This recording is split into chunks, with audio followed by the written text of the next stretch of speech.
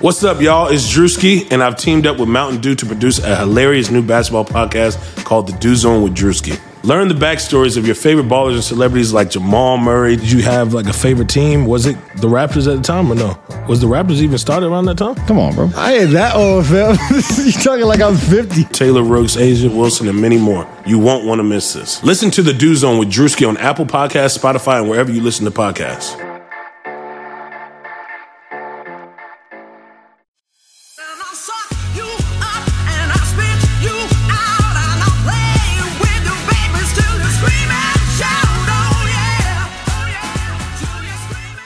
Hello, everyone. This is Lindsay Gibbs, sports reporter at Think Progress and Burn It All Down co-host. I am running things solo for this hot take edition, but joining me is the wonderful Courtney Nguyen, WTA senior reporter, insider. What's your exact title, Courtney? Senior writer, WTA insider. That's exactly what I said, so that's good. Courtney, what I heard. Courtney and I have been online internet buddies for quite some time in the world of tennis. And since I don't get to do as much tennis writing these days, I thought it would just be fun for pretty much myself and maybe to share with you guys to have Courtney on just to talk about the women's side of the French Open, because Nadal won the men's. That's pretty much all you need to know. So again, 11th time. That's incredible. I don't really know what else to say about that. So you cover the women full time. So can we just start with Simona Halep? Now, I listened to you on the WGA Insider podcast, which everyone should subscribe to and listen because it has all these great interviews with players. But you have been really, because you really get down to the mental side of the game. I know you're really good at observing that part, and because of how much time you get to see with players. Did you sense that Simona was finally actually ready for this moment, ready to win her first slam? Or were you still kind of, well, she's saying she is, but I don't know. Honestly, Lindsay, it depended on the day and hour and whether the sun was shining or raining, what my answer to that question was going to be in Paris, honestly, because I noticed very early on in the first week, especially after her first 2 or 3 press conferences, that she was incredibly relaxed. More relaxed than I'd really seen her, at a major tournament before, just in speaking to the press and handling all these questions. And she's had to handle, questions about her mental fortitude for a year now. Constantly going into press conferences and having people say, you're not strong enough and why. And she's always handled those questions incredibly well and took them really head on. So there were days where I would say, you know what, this is the time. She's got it figured out. She's really calm. She battled through some tough matches early on in the tournament and had looked pretty dominant. But then there were other times where, that little whisper in the back of your mind is, oh, but we've been here before. Right. There have been times where I thought it was in the bag that she was going to get it, and most notably 12 months ago. And she had a tough second week draw. She had to play 3 basically back-to-back slam champions in Angelique Kerber, Garbiñe Muguruza, and then Sloane Stephens. And I thought that both Muguruza, well, really Kerber as well, but all 3 of those players were really going to be tough potential outs for her. And I really thought she was going to lose to Muguruza. I just thought the Spaniard was playing incredibly well after dismantling Sharapova.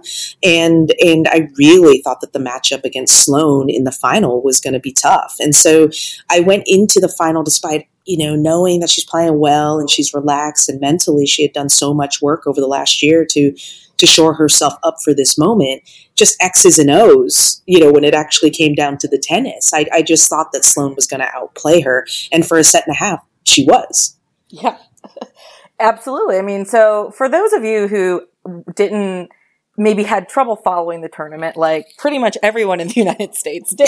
Because, I know. Sorry, America. It's not your fault, Courtney, but I will complain to you about it because I don't know what else to do. I will listen. I will field all complaints. But this was a particularly difficult tournament to watch because the Tennis Channel, who is owned by Sinclair Broadcasting, who are the last people in the world I want to give money to, just kind of holds the tournament hostage a little bit. But so so for those of you who weren't paying attention, Simona Halep is the number 1 player in the world right now. she had made 3 Grand Slam finals in the past, most notably. Well, the first one was 4 years ago, right? Here at Roland Garros. 2014. Against Sharapova, where she played one of the best finals I've ever seen. Period. Yep. And it was but Sharapova ended up coming up out on top of that. Since then, she's bounced around within the top 10. But last year, she made it back to the final here, where she was up a break or a double break in the third against a break and a point for double break. Okay. And that's when it all went downhill. Against Yelena Ostapenko, the upstart Latvian who kind of came out of nowhere and won the French Open last year. And then she made it to the final of the Australian Open again this year and lost to another player who's known for wasn't known for her nerves on the biggest stages, Caroline Wozniacki. So we got here and it felt like I loved the Clijsters narratives because I've always thought Simona's game reminded me so much of Clijsters, and I'm not alone in that. 100%, yeah. And of course, we saw that she had 3, I think it was Clijsters who had made it to 3 finals. Had before 4. Oh, she was 4 before finally owning one. She was 0-4 before finally breaking through. That's right. But Chris Everett and Jana Novotná were also 2 champions who didn't win until their 4th major final. Okay, so it's pretty good company. That's really not that bad of company when you really think about it. But it does get hard because you don't want to push that narrative. But after a while, it's hard, even as reporters and fans who don't want to give in to the easy narratives. It's hard not to think of it. It's hard for it not to become a thing. Yeah, and to Simona's credit, this was the narrative. This wasn't one that was really plucked out of thin air, where people were just making a big deal out of nothing. Oh, is there a mental block? But she admitted it, and there were very public displays of that kind of in crunch time moments, lack of mental fortitude and a lack of confidence. And she, when she was asked about it, acknowledged it and said, yeah, I'm an incredibly intense person. There's this incredible fire inside of me, but I'm also incredibly insecure. And so when those 2 things clash, I don't know what to do. And she's really worked hard in the last 12 months since that really tough loss to Ostapenko last year to, as she say, not change her character because she doesn't believe that her character can be changed, but to learn how to control it and to recognize when those moments are coming and to really harness them and embrace them. And as she says, accept them. And I think that's just such a great lesson and a really inspiring one. I mean, it is to me personally, because I'm hardwired in a lot of ways the same way that Simona is. And so there was a lot of times when I would interview her and the truth of all of those things would just ring very, very true about what she was saying. But she started seeing, and she was very open about seeing a sports psychologist to get everything kind of sorted and to really deal with it head on, which, for her as someone who's very shy and introverted, Romanian, very proud, for her to kind of open herself up like that was really surprising to me. And I didn't think that she would ever do that. And when she started to take those steps, I was like, wow, you're really doing all of the right things and you're really putting yourself out there, which is why when I started to think about, oh my goodness, is it not going to happen again here in Paris? It became even more heartbreaking because it was like, here you had this kid who, I don't mean kid, she's 26 years old, but this young woman who had done everything that one could ask her to do to finally win this title. And it was very possible that she was going to get upended by someone who last year was not even playing in Sloane Stephens, who was, about 4 games away from becoming, a multiple major champion. Simona still having none. We will get to Sloane in a minute because sure. I need to digest that, I'm sure. Because I'm not sure I was quite ready for that reality. It was amazing as it would have been. But yeah, what I loved, it was almost like, it reminded me of kind of the way Anna Ivanovic used to use press to actually be therapy sessions. 100%, exactly. That's kind of what I saw from Simona, but it was much less expected from her than it was from Ivanovic. Exactly. Yeah. when Anna Ivanovic, who won the French Open in 2008 and then got to number one and really struggled ever since that, when she was constantly getting berated about it and asked in press, she almost was talking about it almost from an innocent perspective. Yeah. Like she was, you literally were just asking her a question and she was just answering it. With Halep, and it was, I spoke to her after she won, and I said, what has it been like for you to live these failures quite publicly and actually have to, deal with it and answer for it on a weekly basis? And, because you're shy, and I could understand that being a very awkward situation. And she said, actually, it helped me talking to you guys. And so, you would ask me the questions and it helped me deal with it. And it also let people in. I wanted people to understand how I was feeling. And then it's a great kind of turn of phrase. She said, I would leave it in the room where we spoke. And then I would move on. Yeah. And again, to understand and to really to have those words hit home, you have to understand where Simona Halep was 2 years ago with this stuff. She thought she was hyper competitive. She thought that she was, fighter girl, all these sorts of things. And what she realized once she became a top 5 player is that she wasn't the competitor she thought she was, that she would check out of matches and let matches go. So for her to, I don't know, like from a competitive perspective, right, Lindsay, to have like a top level athlete who's pretty much at the pinnacle of the game anyway, like acknowledge I'm not the competitor I thought I was. That's kind of a heartbreaking thing. It's credible. And then to actually do the work to fix it and to fail publicly time and time and time again. I think that's why you saw the outpouring that you saw from the tennis community when she won on Saturday, is that people knew that this woman, she put her heart on her sleeve and she put herself out there to fail once more. And for her to actually pull it off the way that she did, coming back from a set down and a break to beat Sloane was an incredible accomplishment. Yeah. And it just, it did used to feel like, and of course it's easy to armchair quarterback this, but it would feel like a defense mechanism for her, right? Like she would check out of matches, not because she didn't have that competitiveness in her, but to kind of protect herself from that pain, and from exactly. And then she learned to kind of combat that. Courtney is in a press room somewhere. Where are you right now, Courtney? I'm sorry. I'm at the Lebema Open press room, which is in Holland, in Rosemont in Holland. So if you hear some Dutch in the background, I apologize. I love it. I just wanted to give everyone some context for it because I felt yes. It got loud all of a sudden. Yes, it did. Context is important. Okay, but I could talk about Simona for another hour, especially with you. But let's talk a little bit about Sloane. She struggled after winning the U.S. Open last year, right? Like she didn't. Yeah, eight consecutive losses after winning the U.S. Open.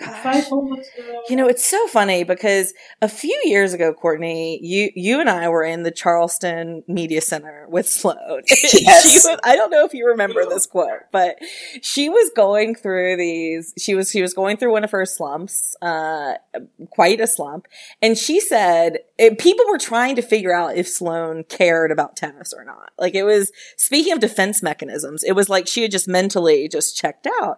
And I'll never forget her giving this quote of being like, I could just keep trying and, maybe I slip down to 800 in the world. I don't really care. But then, if I still end my career with a slam or two, that would be cool. And that would be a really good career. She wasn't wrong. Turns out like this nonchalant 19-year-old or whatever it was at the time really was right. She literally dropped outside of the top 900 and then won the U.S. Open in spectacular fashion last year. And then came here and won and made to the final of the French Open. And like you said, was up a set and a break. What did you see from her this tournament? How do you put this into context? Well, I think that what we've learned about Sloane, and it goes back to that Charleston press room, it goes back to the Australian Open, years ago where she beat Serena to make the semifinals there, is that and this goes back to our discussion about Halep as well, she handles pressure in her own specific way. And whereas, I think that maybe like a Halep struggles to handle the in-match pressure, I think that what we've seen with Sloane is that she kind of can struggle to handle the tour pressure, which is what happens when you get a big result and then everybody wants all of your time and the expectations goes up and you get all these inundated by press requests and things like that. I think that that's where the confusion for her kind of maybe comes in a little bit. And you know, Sloane, again, contrasting her with Halep a little bit, for Halep, tennis is the end. It's the whole point of the whole thing. Right. It's the whole point of all the sacrifices that she's made throughout her career. When she was, you know, young, she had breast reduction surgery in order to relieve back problems that she had. Has done and sacrificed so much for her career. I think that with Sloane, tennis maybe is a bit of a means, and as opposed to the end. And for her, what's important is to be happy, to live a happy and full life, to be able to spend time with her family, to, you know, just, and so sometimes maybe she has to take her foot off the gas pedal in order to ensure that she has that life. And that allows her to then play good tennis down the road. But yeah, I mean, it's so I think that's the thing, is that you see her maybe deal and handle those situations like that. And so she can go through the slumps, but the highs are so high for her because the talent is unbelievable. So much. It's so good. She's so good. I mean, like I said, Simona Halep is the world number one. She's been the best player on tour since Serena left the tour to have a kid. She's been, you know, the closest that we have to really being a consistent number one. And yet going into that final, it was number one versus number 10. And I was like, honestly, I was giving it 60% to Sloane, because when she's playing at her best, I think she's the better tennis player. Whether or not she could is the issue. But actually, as it turned out, Simona Halep out tennised her. She was the more physical player. She ran down every ball. She made Sloane blink. And at the end, the American did, and she let her back in the match. Yeah.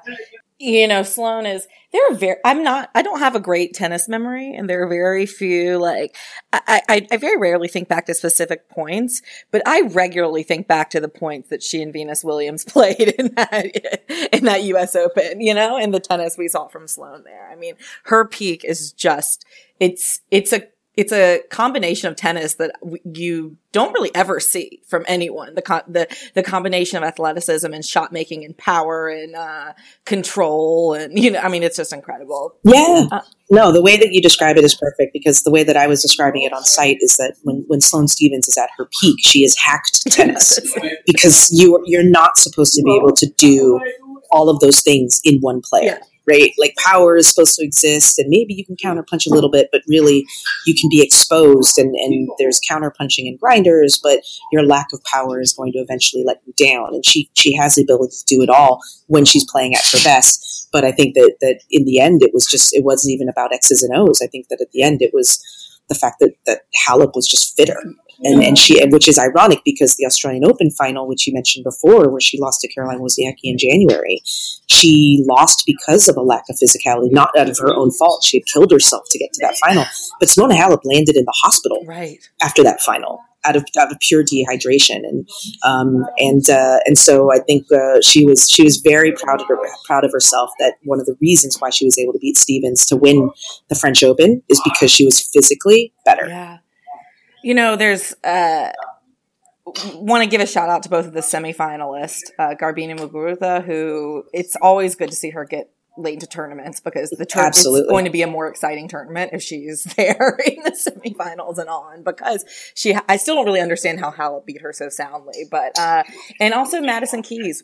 I mean, a semifinal at the French Open. That's you've got to kind of take that, like. Exactly. I mean, again, you've been there, Lindsay, right? Like back in the Charleston days of Madison Keys just laughing at you if you told her that she was good on clay and that she could win on clay. The absurdity of it all. And then there she was, semifinalist, at the French Open. And that's a really big deal just in terms of the point grab, because she's going to have to defend the the US Open final points at the end of the year. So it's going to bolster her ranking quite a bit. And I still think that Madison Keys could win the French Open. I really, really genuinely do. And she just needs to get to a slam where she's not playing Sloane Stephens across the net.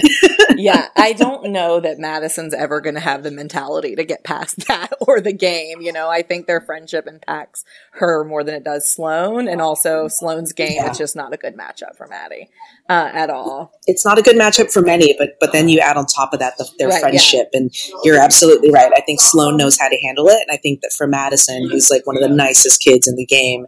Again, I keep saying kids. I keep referring to them as kids because I'm so much older than them, but 22, 23 years old. But she those things become difficult for her to get over. It's a tough battle. But look, we're running out of time. But because this is Burn It All Down, we have to talk about Serena. It was such an interesting tournament from her to see her make it through that first week, get to this, or almost through the first week, get to this much hyped match, overhyped, whatever you want to call it, against Maria Sharapova. And then, of course, due to injury, she had to withdraw. First of all, though, I wanted to ask you, I'm really curious your opinion, because the talk of going into the tournament was about the unfairness of her not getting seeded and about, the WTA's rules. And I know that I don't want to make you have to, critique the rules here. I know that might put you in a weird position, but is there, I think it's an interesting conversation when it comes to tennis. It's not quite as cut and dry as it is in other sports. And I felt that there was kind of some nuance maybe missing from this conversation, and was kind of curious what your thoughts were on this for Serena. You've nailed it on the head in terms of what my thoughts are, which is that I think it's a very complicated situation. And I think that the initial very knee-jerk reaction derailed the conversation. Right. Because people... because I think it's an important one to have, but it needs to be had based on an accuracy of facts and an accuracy of understanding what makes tennis a little bit different than other workplaces, that it's a competitive environment, that and I was getting a lot of comments and questions where people were confusing protected seedings with protected rankings and not understanding why a protected ranking, which allows you entry into tournaments for a set amount of time to allow you to build up your ranking, why in a lot of ways the mothers on tour find that to be far more important to them than a protected seeding. So let's break that down really quickly for people, just in case Sure. they don't know. So the protected ranking means that if you are off the tour for a specific amount of time due to injury or illness or motherhood, in this case, that when you return, as long as you return within a specific time frame, which I think Azarenka made a good point, that time frame could be extended for mothers, for sure. Exactly. And that would be very helpful, but that you can still get entry into tournaments. So even if, you don't have a ranking because you've been out and pregnant, before you left, if you were ranked in the top 10, you can still get into the Grand Slams, the main draws. You just won't be one of the seeds, so you will be unseeded in the tournament, which means you could face the number one in the draw, or you could face, another unseeded player. You just don't know. Exactly. And I think for tournament balance, so few of the players who are going to come back are going to be Serena. Do you know what I mean? Exactly. And so that makes it a little bit complicated. Yeah. Like I kind of don't, I can see maybe having a few, maybe there's a compromise or middle ground here, but, about picking and choosing the seeds, but, and maybe giving tournaments a little bit more discretion is the way to do it. But you also don't it's going to make the whole tournament draw incredibly lopsided if you have a player, a top 5 seed who's been off the tour and is just coming back from motherhood and isn't quite ready for that.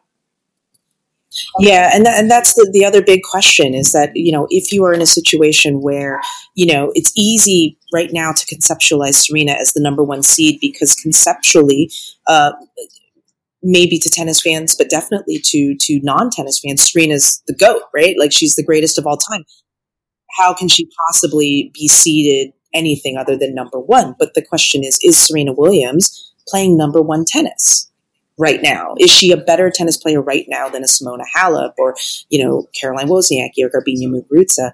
That's one question. That goes to the competitive balance question. The other one, too, even from an equitable perspective, because everybody's saying this is so unfair. Well, it's also unfair to the number 32 seed.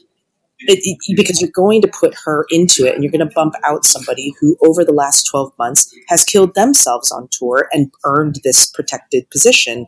And is that any easier of a conversation or an any more fair conversation to have with that player than is the one with Serena? I think thirdly, Azarenka, Victoria Azarenka, who herself is a mother who came back last year at Wimbledon, was unseeded, former number one, and for a long time, the only woman that we would consider really Serena's actual on-court rival. That Azarenka said, what if, she's like, look, it's a very easy decision to make if I make this emotional and if I make this personal. But what if Serena and I are the exceptions? What if that shouldn't be the rule? It's just that with us, like, we're the exceptions to it. Do you then make a rule that is blanket for the entire tour just because the two of us exist? And I think she makes it a very good point. She's on the player council, and a bunch of reporters in Paris were interviewing other moms that are on tour that have come back. And a lot of them, and they are lower ranked, but a lot of them said, no, protected seating is not something that we want, because what we need is protected ranking, and what Azarenka said, which is extend it, give us more longer time, so that we don't have to rush back from maternity leave in order to use our protected ranking. So it's a complicated situation. Again, it's a competitive environment. And again, if you look at team sports, if it's the NWSL or the WNBA, and I genuinely don't know what their rules are on this, but I'm kind of doubting this, that, maybe we guarantee your slot on the team, but are you entitled to be in the starting lineup if you come back? Absolutely not. Right? It's tough, but no one's stopping Serena from playing, and no one's stopping her from building her ranking, and she'll be able to get as many wild cards as she wants, and tournaments will be throwing themselves at her to do it. And as she gets the results, which we all think that she will, her ranking will be where it's supposed to be. And I think that and Azarenka has done such a great job advocating for more childcare tournaments for the women's league and just more accommodations for mothers in that way that the ATP, I think, has done, because there's just historically been so many more fathers than mothers and so many kids traveling. Right. And I think maybe things like that are where the priority should lie as opposed to, the seating. But it is an interesting conversation, and I understand how it got to where it got, very easily. But listen, Courtney, I have to run, but thank you so much for joining us. I could talk to you all day. Of course. It was a blast. It was. And anytime you guys need a tennis head, let me know. Absolutely. Thank you so much.